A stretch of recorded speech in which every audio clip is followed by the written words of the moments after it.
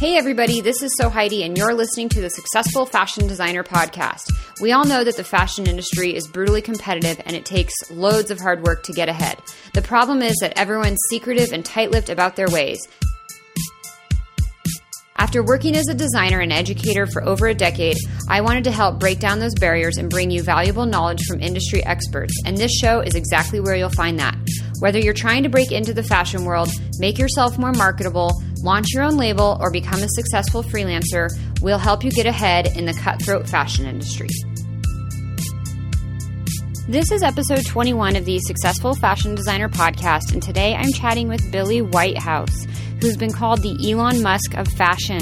Billy's launched multiple successful wearable tech products. Her most recent product, Naughty X, is a line of activated yoga apparel that listens and responds to your body. In the interview, Billy shares why you need to put your customer, not yourself, first, why you'll probably fail 100 times, and that's okay, and that getting funding may be more attainable than you think. This stuff isn't rocket science, that you can do it. It is a matter of perseverance. It is a matter of like a really great list of investors that might potentially invest in your area. Before we jump into the interview, I have a quick favor to ask. If you enjoyed this episode, you can help me get bigger name guests on the show by leaving a rating on iTunes. With more ratings and reviews, it gives the show leverage in convincing higher value guests to do interviews, which brings you even more valuable content. It only takes 60 seconds, and I'd really appreciate it. Visit sfdnetwork.com/review to leave your rating, and thanks for your support and help. To access the show notes for today's episode, visit sfdnetwork.com/21. Now on to the interview with Billy. Welcome, Billy, to the Successful Fashion Designer Podcast. I would love to have you start with telling everybody a little bit about who you are and what you do in the fashion industry. Absolutely, and thank you very much for having me. So my name is Billy Whitehouse. I am the CEO of Wearable X, and Wearable X really sits at the intersection of technology and fashion. We've been building wearable technology, for lack of a better term, but specifically electronics inside clothing for the past 4.5, almost 5 years. And that has ranged from everything from vibrating knickers for couples in long-distance relationships to fan jerseys that are connected to live sports data, and most recently a product called Naughty X, which is yoga pants that really try to connect you with learning yoga in the easiest possible way. Yeah, and congratulations, because you guys are shipping those this month. Is that correct? Very, very soon, in fact, yeah. Yes. And that's something you've obviously been working on for a really long time. It has been in the works for some time now. Yeah. It is, it's constant. I think the joy of what we do is that it is ever changing. And I think in this new space of design, you have to be able to learn and think about software, about hardware, and them both being interchangeable solutions always. Yeah. And that I think is something that fashion certainly isn't used to dealing with. Yeah. And so, okay, if we can start a little bit more from the beginning, because if I'm not mistaken, I know you did it was called Fundawear, right? The vibrating undies. Exactly. Yeah, Fundawear. And then you had a couple other products that you did. You mentioned the fan jerseys, and you had some other things, a GPS blazer jacket type of item. And if I'm not mistaken, a lot of those you did as collaborations with other brands. And then the Naughty legging is your first product that you're doing on your own. Is that right? That is right, yeah. So not all of them were in collaboration with other brands, but some of them certainly were. So yeah. Durex and Havas partnered with us to build Fundawear, and that was in 2013, so quite some time ago now. Yeah. Then we worked with Fox Sports in Australia to build the first fan jersey, which at the time was called the Alert shirt. And that was specifically for AFL football, it's also called Aussie Rules. It's quite different to any game that exists in the US. And then we did a few other partnerships. We built some prototypes for Oakley, We did some really interesting work over here for some professional sports players, some of which turned into commercial projects, some of which were more like research-based. So we really were more of an agency-style company when we started. Ah, that's interesting. And so, I mean, those are some pretty big names that you just dropped. I mean, how were you able to build your business up to the point that you were doing collaborations with these giants? You know, I mean, Fox News is huge and Durex is huge. And were you going out to pitching to them, or they were finding you guys? How did you get to that point to even do some of those large-scale collaboration projects? Truly, it was a bit of a mix. Some of it was very much organic, and people did come to us. We had, I would say, a delightful amount of press about some of the successful stories we had around our products. And then often we were pitching. When it comes to, I mean, the real specifics of it, I actually think so. Even Bud Light, they came to us, which was like such a delight. Whereas Pepsi, on the other hand, we went after. So it's very much a mix. Yeah. And you didn't take any funding initially, did you, for the first few years? Yeah, we bootstrapped for the first 2.5 years. And then when you decided to launch Naughty, did you guys go after funding then? Yeah, I mean, so I said the company is about 4.5 years old. Okay. So about 2.5 years in, which is about 2 years ago, we decided to look at some outside funding for two different reasons. The agency model had been really hard work. And that's not to say that it's not really hard work now. It really is. But it's a different kind of work. You're not working on someone else's timeline, on someone else's budget. And I'll be really honest, in working with some of these brands, the expectations of timelines were just a bit unrealistic. Yeah. And so we weren't properly able to dedicate the right amount of research, the right amount of testing to all the things we really, really wanted to. And so now that we, have our own funding behind this, we really can build those teams out properly. And even then, we're still learning. This isn't a one-stop shop, and I think that's what's really interesting about this space, is that there is no final solution. It's a constant learning, and that's why software inside apparel is such an interesting mode. Yeah. And so, I'm pretty familiar with some of the sort of tech startup models and pitch nights and getting funding and stuff. But I think a lot of people out there listening might not be as familiar. And so from a perspective of working in the apparel industry, a lot of designers in my audience talk about, I want to get funding for my label. I want to get some investment money. And so can you talk us through that process a little bit, like what that looks like specific to the apparel industry? And obviously you're working in a very fashion tech space, but, what does that look like? And how do you know it's the right time to get funding? And how do you know if your idea is something that you can even get investment backing for? Yeah, very, very fair. I would say sometimes you don't know, but you have to convince yourself that this is good enough to work on. And that for me is like step one. Step two, really depending on the space that you're in terms of a company and in terms of a product or in terms of a service, you really have to find who are the right investors for that space, which means taking excuse the language, shit ton of meetings. And I mean, I was at a female investment fund dinner on Saturday night, and there were some people in the space who took 140 meetings before they found one person who committed. Wow. Now that is just like as I said, a shit ton of time. I haven't ever sat there and quantified how many meetings I've taken, but I'll tell you it's around about the same amount. Wow. And I have been shut down many, many, many times. I think I was really overly optimistic, which I think I need to fuel myself. But B, I think also helps when you're in a meeting with someone who is putting you down. So I would say that I've had meetings.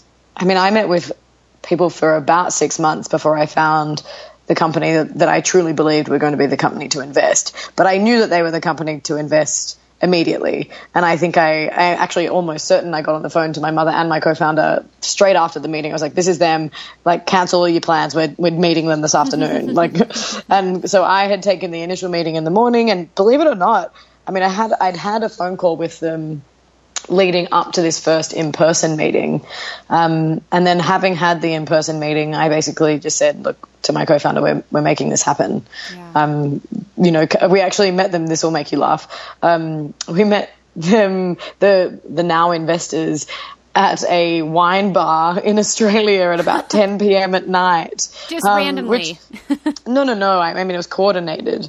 Gotcha. Okay. But, of course, we had to whip out our underwear onto the table at this wine bar to show that we had working product. So fascinating what we have been through. And I have done many more bizarre things than that, let me tell you. Yeah. And so when, you say, I get funding, it's obviously a lot easier said than done. And it's one of those things that, it's encouraging to hear you say you took a lot of meetings, you heard a lot of rejection, because I think that can be really discouraging for people on whatever level they're working on, whether they're out there just trying to sell their product or whether they're out there trying to get funding. It's good to know that even the people that have succeeded, like you guys, it took a lot of hard work to get there. It didn't just happen. Yeah. And then I think a lot of people think that once you've got the funding, that's, you can take a breath, but that's in fact not the case at all. Yeah. Talk about that a little bit. The case is that is when the work really starts. Yeah. And I would say the first few months of working with our new investors was actually the hardest few months. In fact, the hardest 6 to 12 months of my life. Wow. Was those, that teething period of figuring out where does the power dynamic sit? How do you make decisions and feel empowered? Have you built the right team? All of those questions. And I think that was truly when I questioned myself the most, which of course is healthy. Sure. And then there's a point of okay, now I just need to get shit done. Yeah. And so, just going back a little bit, you said you didn't calculate, but roughly, over 100 meetings. Where were you even getting these meetings in the first place? Were you just cold pitching these investors and saying, hey, here's some of what we've done. Can I set up a time to chat? So I would say, I had a little bit of fortune on my side in that I had the 2.5 years of bootstrapping behind me, mm-hmm. where I would say I'd been very strategic in my move to America. So at the end of 2013, I came over to see if it would work. Is it the right place? How does this flare for me? And I managed to find a few key people that I thought were going to be very strategic alliances for us as a business. One of which was Decoded Fashion, which I helped launch in Australia. And then I had used that, I guess, as a lever to, I would say, move into a economy and a group of people that already knew each other really well in the US and say, hey, look, I do this in Australia. Want to be a part of the community here. And I basically tapped into all the communities that were about hardware, apparel, design, retail, technology, fashion, and basically went to every meetup you can imagine for the first 2 years, made a bunch of friends, made a bunch of contacts. I would rather call people friends than I would my network. Sure. I think that word's a bit dirty. And so I think that those 2 years in the lead up to that made the contacts a little easier to come by. That being said, I joined some amazing female entrepreneurship groups that really changed my perspective on it as well. You kind of realize that this stuff isn't rocket science, that you can do it. It is a matter of perseverance. It is a matter of a really great list of investors that might potentially invest in your area. It's also a list of comparative deals that have gone on and who those founders are and who you could reach out to. And I would say that the fellow founders in the fashion tech space are some of the nicest, most genuine, hardworking people I've ever come across who genuinely help. So I've seen mostly generosity from that community who said hey, I talked to this person, they either did or didn't invest, they either will or will not be able to help you. So that to me was enormous. It was tapping into the group of people who'd been doing it longer than me and were smarter than me at it. So never be afraid of asking for help. Yeah, even from what you may see as your competition. Absolutely. Yeah, it sounds like those people and I love how you put that word on them as friends and instead of the network, because one thing I think can be easy to do is every time you go to one of these dirty word, networking events, it's really easy to go and feel like you're just like pitching yourself, and it can start to feel really dirty and salesy. And so instead, look at it like, hey, I'm just out here, like I'm doing some really cool stuff. You're doing some really cool stuff. Like, let's just have a chat as a friend, and looking at it a little bit more casually. I think your relationship building is going to get a lot further than if you're out there constantly looking to sell and pitch. Absolutely agree. I think the sales pitch gets really boring really fast. Yeah, it does. Even for the person giving it. Yes, it sure does, right? And so what are you seeing? I mean, the fashion tech space is a really interesting one. There's some of the really obvious products out there, but what you guys are doing is so like, you know, this legging that helps like give you cues when you're doing yoga as to like how to get in a better posture. And some of the stuff you did in the past, the vibrating underwear and the GPS blazer, it's really, really interesting. And it's outside of this sort of, I think, the obvious stuff that at least what seems obvious to me is some of the smart jewelry. So where are you really seeing the industry going in terms of what is the true future of fashion tech? Yeah, I mean, very, very broad question. Yeah. Two things. I would say we've moved away from, well, we are moving away, and it's constant, this idea of just the quantified self, which really was like the big movement with Fitbit, with the Shines, even with, you know, OG watches. It was all wrist devices, which I like to call the arm party, that just literally counts for you. Yeah. And I'm seeing like a big shift away from that to far more emotional pieces. Things even like Bella Beat that have like really interesting design, that are selling really well, that are built for an emotional connection beyond just the numbers. So that being like the one foundational shift that I think it's gone from being like, how can we make your life more efficient? Rah, rah, rah, let's act like robots.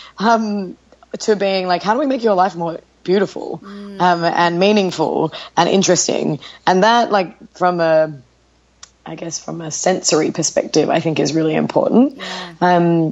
The shift in terms of what's happening with smart jewelry and devices, I think is still happening. And I think design has to lead. So there was actually a really beautiful article on Fast Company today about what we really need to do to build and design a better future. And it is truly about the systems, not just systems thinking, but that cross-pollination of different industries to be able to transform artifact design into something that, you know, can withstand this test of time and the evolution and the pace of evolution that we're now at. And I think that is where we're getting to, is it's not about just another device. And I actually really hate that word device. But it's about things that like make you feel something. And I think that to me is where we've always really wanted to focus our attention, is this isn't just about quantifying yoga, and isn't about saying your yoga is right or wrong. It's about making yoga more accessible and a little easier, and to give you a practice that you sometimes can't do on your own or you can't do in a crowded class. And that to me is what we were always trying to achieve. Yeah, I love that. The idea of connecting with the emotional side instead of the quantifiable. Because I think it's really easy to just sort of glaze over when we just get all this data and these numbers spewed at us all the time. So where does the birth of some of these ideas come from that you've done over the years? Are these like personal problems that you've experienced, or how much market research do you do? I mean, and you could use the yoga legging as the example for that. Yeah, most definitely. It's a combination of the two. So certainly personal practice. I have a yoga practice and do find it quite challenging sometimes. And also what was happening in the market. Like, we've never really seen people wear leggings as much as we have in the last 5 years. Yeah. So paying attention to people's consumer habits, then I would say building like Frankenstein versions of the pants and putting them on people and asking them questions about how they feel and what their responses are to that particular idea. That certainly is part of our practice. But that really happened in 2015. So again, that's, we constantly have to reiterate and put it back on people and reiterate, put it back on people. And there are always things that we're going to change. And I think that's part of the joy of what we build, is that we can do that. Yeah. Me personally, we've been working on what I'll call like this language on the body. And we sometimes describe it quite like writing a song, because we use vibration to create different frequencies, intensities, different, I would say, melodic harmonies on the body. And those different like repetitions of vibrational patterns mean different things. So that's something we even started building with Funderwear. And we learned really interesting learnings from that.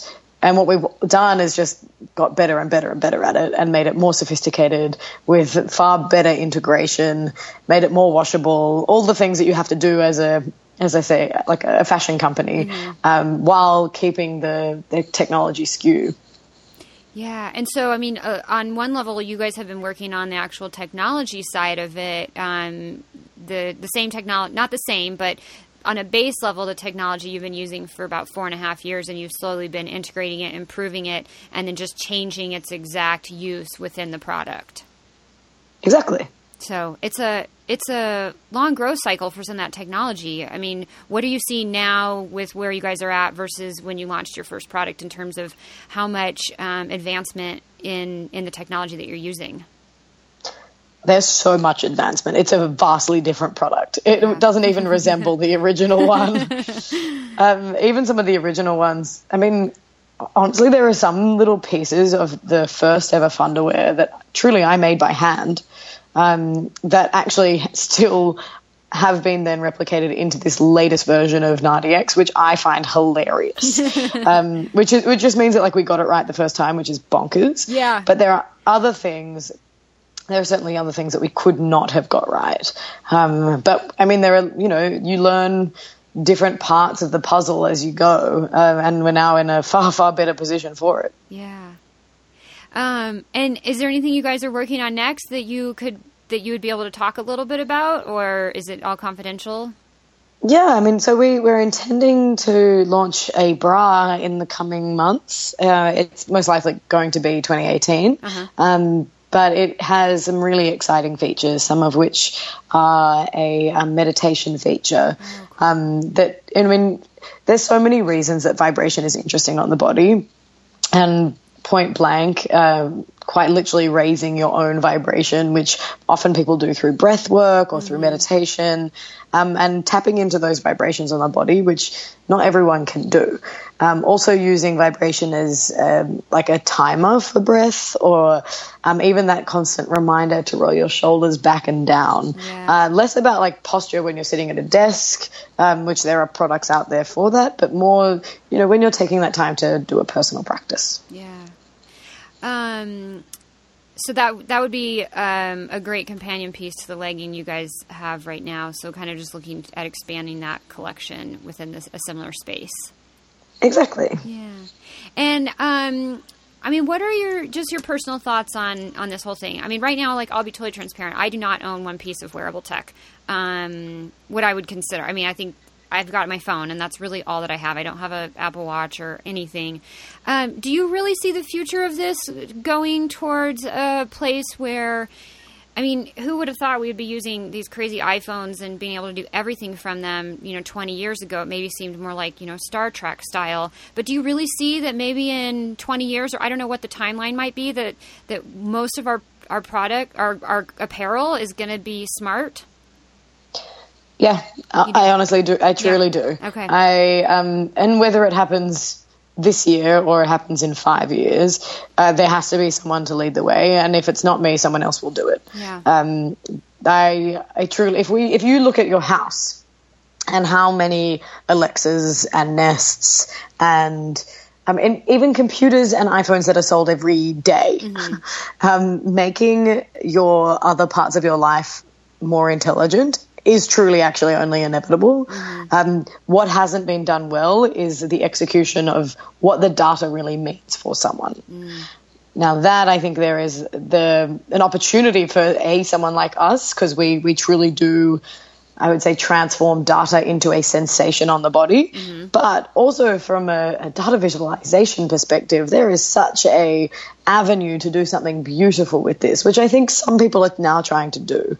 And I mean beautiful for the customer, not for the enterprise. And I think that's the biggest difference, is I truly see this as something to empower everybody's life rather than empower, let's say, the Fortune 500 companies. Yeah. It's, it's changing with some of the products we're seeing on the market now versus a year or two or three ago. But I think there was a time where a lot of it was feeling really gimmicky. And we're sort of, like you were saying, transforming into something that's beautiful for the consumer. And so getting past that gimmicky phase, and maybe that's just a stage that the industry has to go through to kind of get over the initial hump. But do you see some of the real gimmicky stuff sort of fading away and more beautiful products on the market? I mean, I am seeing really interesting things. And whether it's, I guess it's, the word gimmicky is so, like, icky. I think if you are designing for experiences, then you can truly create something that is delightful. And some of those experiences can and have started small. We've seen, everything from different payment bans at festivals that, some people would call gimmicky that have actually just now been integrated really successfully. Like every festival has a wristband, not only for their VIPs, but also it integrates across multiple different things, and it can be tapped into your credit card. Like that's just something that is there. And so for me, those experiences are a little bit more memorable. That's clearly not the kind of wearable that I build. Yeah. But I think that area is far more, I would just say, accessible for people to understand from a consumer's perspective. When it comes to, I guess, the multiple wrist devices that have existed, I would just say that the market was flooded. Yeah. And I think that is true to what happens. I think no one's been creative enough to do something really fascinating with the data yet. And I truly, truly believe that there is something incredible to come. But again, it can't be focused on the enterprise. It really needs to be focused on the consumer. Yeah. That's a great point to kind of wrap up on, is just really, really focusing at who are you building this product for? Yeah, you are trying to be a company and be profitable and grow, but at the end of the day, the consumer has to be the number one person in your eyes to build a successful brand and product and business. Yeah, I agree. Awesome. Well, Billy, I know you have to wrap up. I will end with the question I ask everybody at the end of the interview, and that is, what is one thing that people never ask you about working in the fashion industry, but you wish they did? I guess it's more why did you get into this? Because I think fashion really is like this beautiful, glorified industry. And I think I grew up with some of that fantasy, and I would almost say dystopia, because my mother was also in the industry, and I witnessed very much behind the scenes of not just how hard, like, even young design students have to work, but how hard everyone on all facets of this industry really, really works. And it is like 2 a.m. nights that's just part of the deal. Like, that is not something that I think ever really goes away, it seems. But I think the why did, you want to empower fashion with, I would say, like, intelligence. People don't often ask that question with that same delight that I think is really important. And the answer to that for me is, we have to, as designers of technology and designers of experiences, and I would say of designers of the future, you have to design for the things that make us truly human. That one of those is intimacy, of which I believe we designed for. One of those is, connection to other people, places, and experiences, which to me was where our Found Jersey was aimed at. And then one of those is that self-awareness. So, being one of the few mammals that can identify self. And what does that really mean in tapping into that deeper self? And that's really the ambition of NADIX. But on the bigger, broader scale, we're one of the few, if not only, animals that actually protects ourselves with clothing. Mm-hmm. So why not, enchant that experience with intelligence the way we've enchanted so many other parts of our lives? Yeah, I guess it's just the next thing in line, and it's happening now. Yeah. Yeah. Awesome. Well, thank you so much for chatting with us today, Billy. Please share where everybody can find you online. Absolutely. So we are at Wearable X, and I am at Billy W. House, and our website is wearablex.com. Awesome. And I will put links to all of that in the show notes. Thank you so much for your time today. It was really lovely to hear about your journey and everything you guys are working on. Amazing. Thanks so much for having me. I appreciate your time. Thanks for listening to episode 21 of the Successful Fashion Designer podcast. If you'd like to learn more about any of the resources mentioned in this episode, visit the show notes at sfdnetwork.com/21. And since you made it this far, you must have liked the episode. I'll remind you that more ratings and reviews gives me leverage to convince higher value guests to do interviews, which brings you even more valuable content. If you can take 60 seconds to leave a review on iTunes, your tiny bit of help goes towards making the show better for you and everyone. It's super easy to do, and I'd really appreciate it. Visit sfdnetwork.com/review to leave your rating, and thanks for your support and help.